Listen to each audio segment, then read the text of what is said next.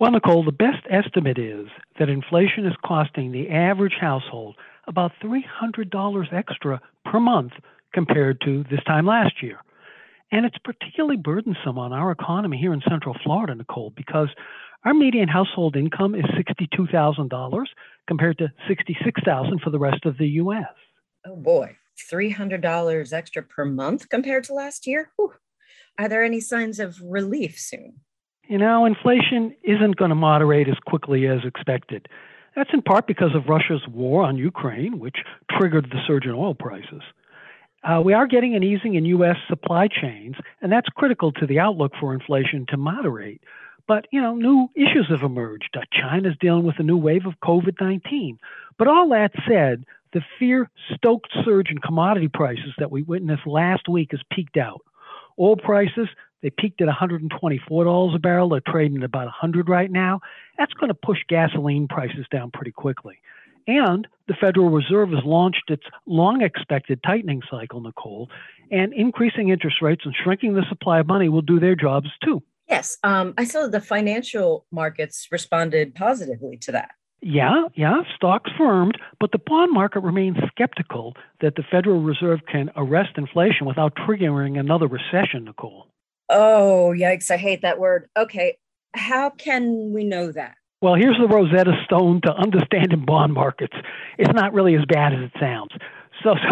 So after the Fed made its announcement, short-term interest rates rose, but long-term interest rates did not. So the so-called yield curve, which plots rates by their duration, flattened out because investors are concerned that the risk of a recession is rising. And so long-term rates didn't move up as much. So far so good. And I think the Fed will take care of business properly, Nicole. Do you think, Hank, that a recession is likely? No, but the risk of increase, certainly. And as our listeners know, a recession would have a magnified impact on our tourist-centric economy here in Central Florida. Yikes. Okay, let's shift our focus here for a sec. So while my heart rate goes down, to combat higher gas prices last week, Georgia and Maryland suspended their gas taxes for a month, and 20 other states are considering similar measures. Here in Florida, the legislature passed a bill to suspend our gas tax for the month of October, though. What are the economic effects for these policies? Well, Nicole, obviously the suspensions would save consumers a modest amount of money when they fill up, on the order of 20 cents a gallon on average.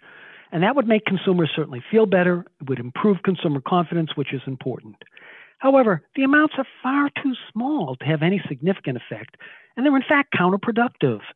With the war ongoing in Ukraine and the need to cut Russia out of global markets, we need policies that would conserve gasoline and reduce the demand for oil and put more pressure on Russia.